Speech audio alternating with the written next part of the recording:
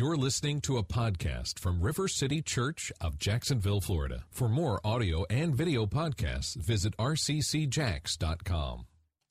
Okay, it's Spiritualutions Sunday, and I've loved Rose's testimony, just reminding us, what a great word of encouragement.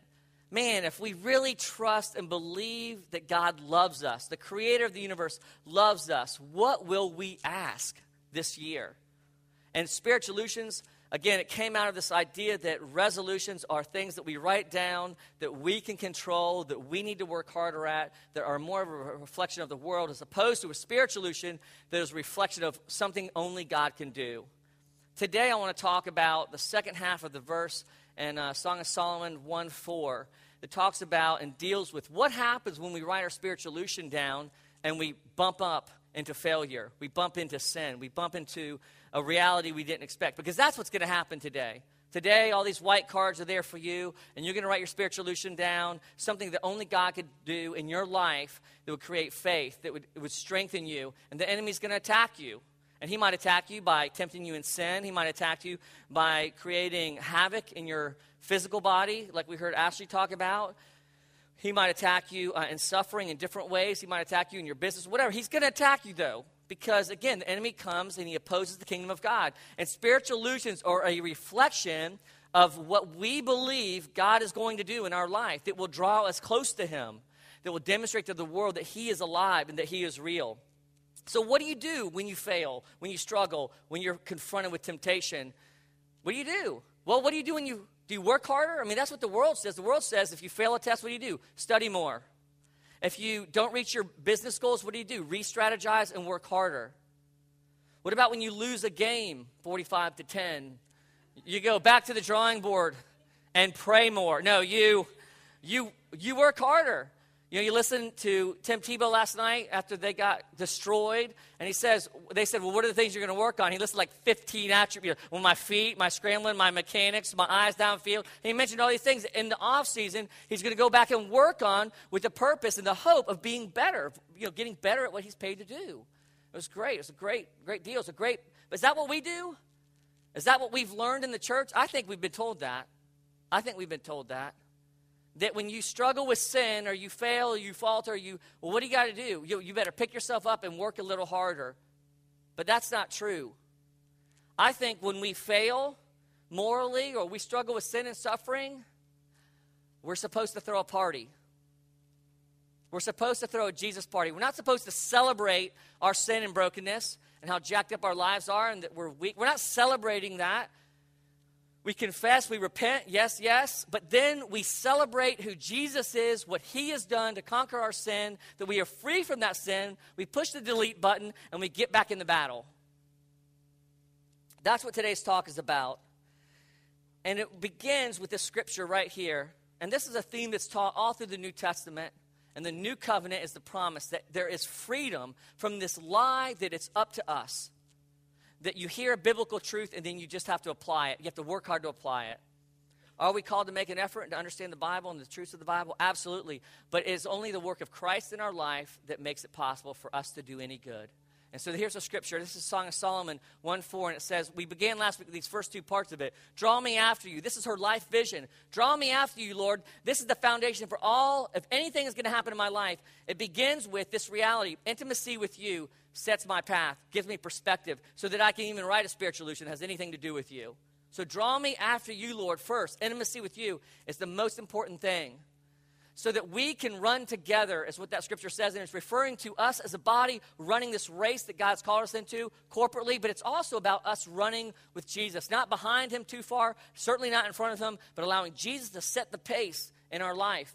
Again, I said all this last week, and then I said, but the way that it happens is the king has to take us into his chambers. That's only as God moves and we are brought into his chambers, into his presence, that can be made, that we can know, that we can experience what we're supposed to be doing. We can be told who we really are. And I want to begin today by kind of bringing a little light to that. What does it mean for him to bring us into his chambers? Because it's an unusual experience. It's a unique experience. We're called every day to seek the Lord.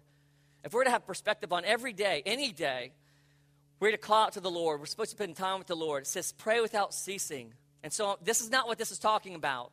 When he picks us up and takes us into his chambers, it's talking about a unique experience with God, something that for some of us might happen once in a lifetime. It might happen for others of us multiple times in a week. Only God knows what we need, when we need it, and how we need it. But what happens in this time is very similar when it does happen. In this place, when God carries us and brings us into his presence, we experience what he has for us in its truest and purest form. We experience his vision for our life. We hear from him on who we really are. We hear from him on his love for us. We hear from him about our identity. We hear from him about our purpose. We hear from him at times about his affection, how he thinks about us. And in these experiences in his chamber, we are grounded in a reality that we have clarity.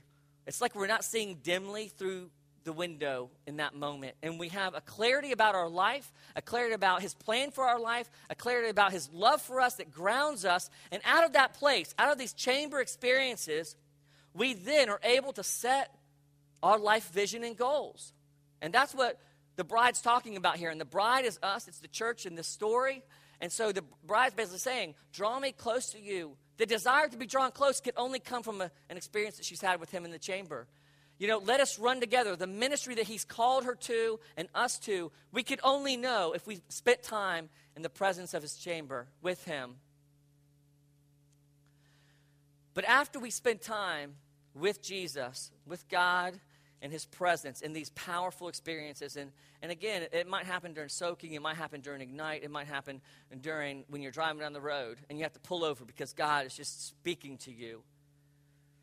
Some of you have had these experiences. Maybe some of you haven't. But usually they happen when God's getting ready to do something in our life. We know that it's God. But what happens is we have this experience with God. We have perspective unlike we've ever had. We write down a spiritualution or a plan that we feel like he's laid out for us. And then the enemy attacks. And so what do we do when the enemy attacks? And he tells us, he says, this is what you do. You choose to exult or be glad and rejoice in you, in Jesus. We will extol your love more than wine. The response that the Song of Solomon tells us to have as somebody who runs into a situation after we've seen and heard what God's plans for us is that we choose to worship. We choose to be glad and we choose to rejoice in a way that forces us to remember the goodness that God has had in our life or what God has said to us, the reality of who we really are. And to challenge what the enemy is saying about us with the truth, and as we remember about what God has told us and who we really are when we were with him in the chamber, when we were with him and we were intimate with him. And I talked last week about the importance as believers. God always is telling us, you got to look back. Remember, nation of Israel. Remember, my people, what I've done in your life so that you have perspective on what I can do in your life. You know, you hear a story like Ashley's, or you hear a story where someone is just overwhelmed with the situation. They don't know what to do. If you keep your eyes on the situation, you'll become hopeless.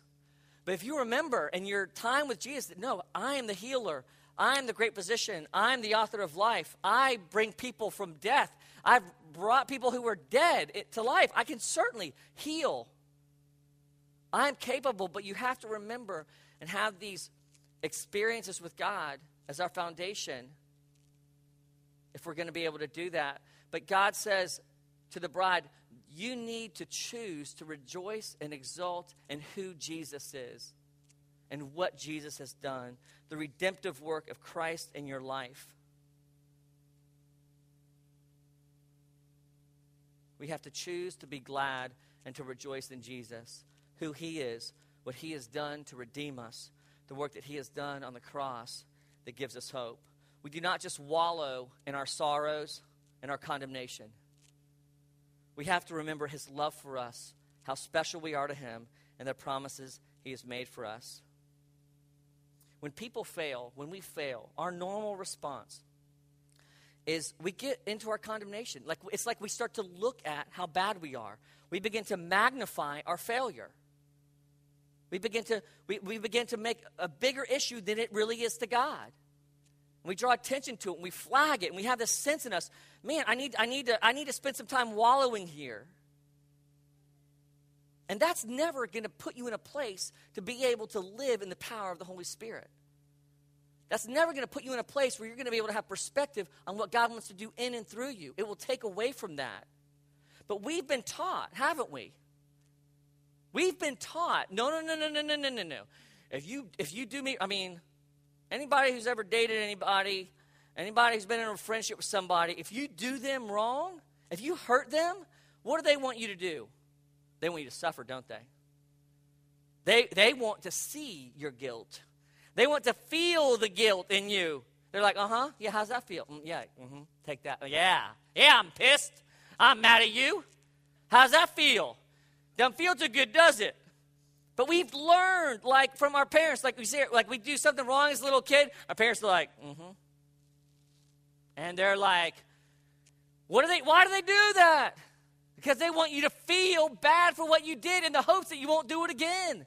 That's a great idea. Let's use our guilt to motivate us. Awesome. But that's what we've learned. You do something bad in a relationship. They're going to make you suffer silent treatment. Where does that come from? They want to hurt you. And so we've learned in relationships from our parents, from our school teachers, for whoever, that if you mess up, you better feel it. I want to see it. I want you to feel guilty. I want to feel your guilt. I want to see your guilt. And we transfer that over into our relationship with God. And so when we mess up with God, we're like, God, I feel your eyes burning on me, Jesus. I'm feeling guilty, Jesus. Just let me wallow here for a while. I feel so bad. I'm a worm. We feel this, right?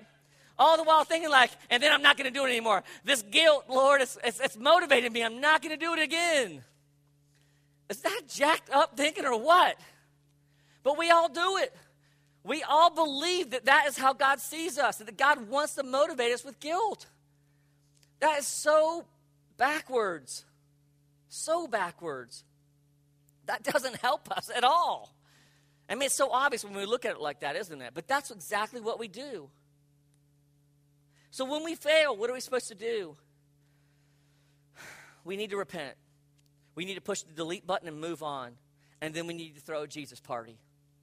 We need to get crazy and worship Jesus like we've never worshiped him before, so that we can experience and worship the gladness and the joy that can only come from Jesus in a time in our life when we're struggling, when we feel guilty, when we feel bad, so that we can be redeemed. And we rejoice in the redemptive work of Jesus. We rejoice in the cross. I mean, how many times have you come into our worship service, you're feeling guilty, you're feeling down, you did something last night you weren't supposed to do, or this week, or did something in work that was illegal or whatever, you're feeling guilty, you're feeling condemned about it.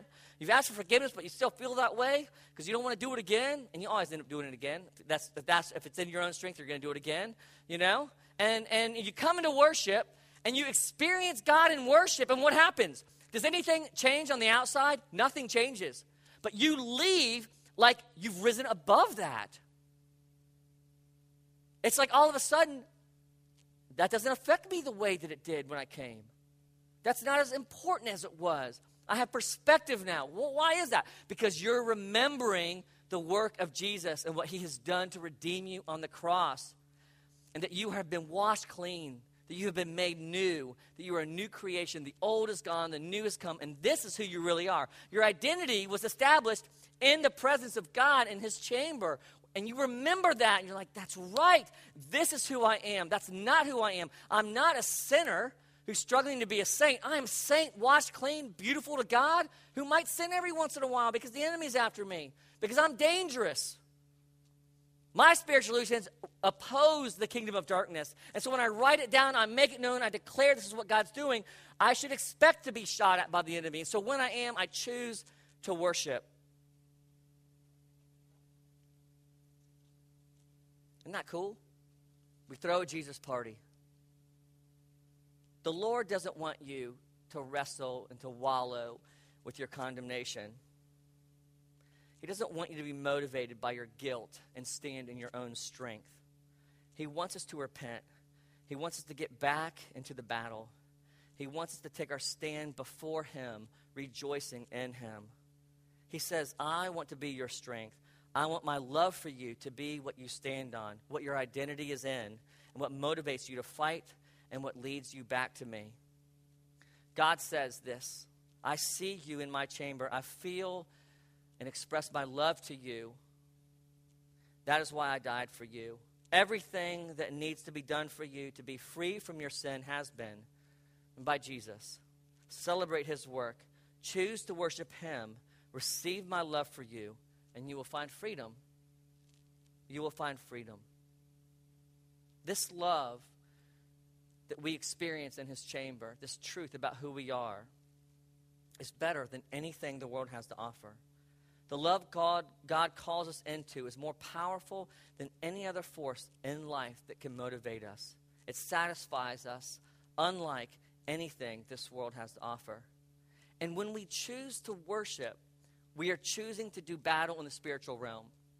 It's spiritual warfare. It's how we respond. It's how we fight the enemy's temptation in our life, the lie that we're nothing. It's how we oppose bad news. We choose to worship, and this is why we know that. In Revelation, this is all through Scripture, our response to God because he is good, not because of our circumstances, all through Scripture. But in Revelation 19, at the marriage supper, at the very end of time, we read this. Let us be glad and rejoice, same language, and give him glory. For the marriage supper of the Lamb has come, and his wife has made herself ready. We will rejoice and be glad. Our confession that we will be glad and rejoice in him in this life is a foreshadowing of the celebration at the marriage supper. And we are using the very language that we will use in the end to declare victory now. No, my identity is in Christ now. I have been redeemed now. The battle is over. It's won. It's done. It's finished. This is who I am. And it's spiritual warfare. It's how we oppose the enemy. Does it take effort? Yes. Do we repent? Yes. Do we confess? Yes. Does the Holy Spirit at times move us towards life through conviction? Yes. The enemy, though, wants us to move away from God to wallow in sin, and that is moving towards death. That's the difference between being convicted by the Spirit. It moves towards life and freedom and forgiveness. The enemy moves us towards guilt, condemnation, and burden away from the Lord. But we say these words as the bride, as Christ's bride in the song, as a reminder in our day-to-day journey of who we are, warring against the things that the enemy is lying to us about. It's in worship. It's in throwing a party for Jesus and what he has done for us. That's why we have soaking ministry. That's why we have Ignite for 6 hours every other week, because it's in those places that you will experience God in the chamber. It's why it's so important that we draw away and we have throwdowns. You know, our staff, every other week, we clear this room out and we dance like crazy before the Lord, saying, Lord, speak to us in worship, just this pure. There's no agenda. And sometimes we just come in here, we turn the lights off, and we just soak for an hour or 45 minutes or whatever we have time for as a staff. But it's so important in those places that we experience God, because it's there that we hear from him and we know who we are and that we're able to look back and remember. If you don't have those experiences, then what are you going to look back to? Where are you to connect in your heart that will remind you of who you really are? So one of the things that happens is spiritual warfare. The second thing that happens, though, when we choose to worship the Lord is that we reveal a truth to the world that is not able to be comprehended any other place. And the truth is this, is that our identity, our hope is not in our circumstances. Our identity and our hope is not in what we're feeling, what we're experiencing, what we're doing, what's happening to us in life. Our identity is in the work of Jesus Christ. And you hear a story like Ashley's, or you hear a story like Rose's, you hear different these testimonies, and people are sitting out there. You're sitting out in the audience, right? And you hear this testimony. I mean, we've walked through so much brokenness in our church with people. People have lost babies. You know, people have had miscarriages. People have had children die. And they come up here and they say, in the midst of it all, Jesus met me, and I had this calm and this peace and this rest that solidified his, and I'm not mad at him at all. I love him. My love for him has grown, and I can't explain it. And we hear those stories and we go, Jesus must be real, because that just doesn't make sense. I would be so angry if that happened to me. But they're not. Why? Because of their chamber experiences. Because their identity is in something greater than the world. And we're told this worship, in the last line it says this. Go back to the other verse. It says that your love, we will rejoice in your love or be glad in your love more than wine. And the first or second time I taught on this, the same verse was up there. And when it talks about wine in this marriage feast, it's talking about this reality that this love we're talking about that brings freedom is greater than anything the world has to offer. And that the wine is reflective of, or is a metaphor for, all of the bad things that are associated with alcohol, the drunkenness, the debauchery, living for the world, the flesh, all of that's represented. And God, and the scripture says, and God's love, this love is better than anything the world has to offer. Anything and everything the world has to offer. We rejoice in your love. But it also means all of the blessings and the good things from God. My love is greater than anything you'll get in marriage. My love is greater than any blessing I will give you financially. My love is greater than any physical healing that you'll ever have. My love is greater than any circumstance that comes from me. It's my love that is the greatest. It's better than anything this world has to offer and anything that I have to offer. My love is the greatest thing you could experience. It's what will bring you freedom. It's what will allow you to sustain victory when you're in failure. When you're broken, it's what will bring you to me for healing. It's what causes us, and I said this the first week when I talked on Song of Solomon, it's what causes us to run towards Jesus when we screw up, as opposed to cowering away from him. Litmus test. Do you believe that God loves you? The question that Rose asked. If you believe that God loved you and that he was your father, litmus test. When you fail, you sin, or you struggle, is your response to move towards him or away from him? Most of us, it's away from him. It's when we understand his love for us that we move towards him in our failure, because we know it doesn't change his affection for us. And so as we think about, we write down our Spiritualutions today, it's with this in mind. What is it this year that you want God to do in your relationship with him that will cause you to want to be with him more? What is it this year that if God did it, it would draw you into his presence? Now, this is a little tricky because that's someone coming up to me afterwards and be like, dude, it's usually the bad things in my life that make me draw close to God. It's like when I have, like, I'm sick or I'm ailing. It's like, then I really draw close to God. I'm like, yeah, and how jacked up is that? I mean, I was talking to him, I'm like, so you want your motivation to be pain? I mean, this is the old Catholic and aesthetics used to do this. You know, if you've seen the movie, what was that movie where the guy had that thing on his leg? He would feel pain. He would purposely make himself feel pain. Why? Because it would make him remember God. That's not God's plan for us. I mean, does he enjoy when we call out to him when we're in pain at the end of the rope? Absolutely. But he wants us to be motivated because of his love for us. And so what is it this year that if he did would draw you into his presence? Would create in you a desire to go to Ignite at midnight to 6 a.m.? What is it that if God did in your life this year, it would increase in you a greater hunger and love to throw a party for Jesus, to celebrate Jesus? Spiritualutions, that's where they've come from. It's this idea that we want to live bigger than the world lives. We want to live in a way that if God doesn't show up, we're in big trouble. So what is it this year that God's placed on your heart as he's spoken to you in these intimate times that he wants to bless you in? And whatever it is, it should lead us to a place where we experience God's love. And again, when we do this, folks, we become very dangerous as a church. We become attractive to the world and to people in the world in a way that we don't. They come and they see us, they experience us, and they're like, there's something different here. I don't know what it is, but there's something different here. It's because we're living in a way that if God doesn't show up, we're in big trouble. I'm getting ready to go to London this week and speak at the church that planted us.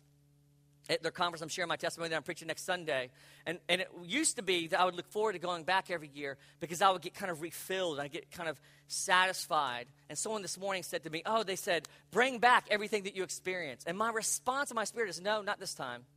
I'm bringing something from RCC that will bless them. I'm bringing something. The story that God is telling through us is powerful.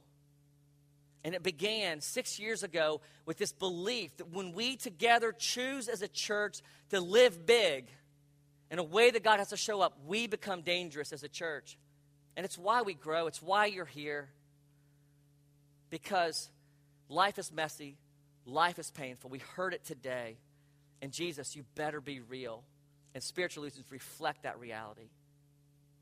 And so take the white card that's on your seat or that's near you. Look around, grab a white card. There's pens in front of you. And write down something this year, a spiritualution, a resolution that God could only accomplish. Something so big, something that God has laid on your heart, a desire that you have, that if he shows up, as he shows up and does that through the power of his Spirit, it will draw you close to him and to his presence.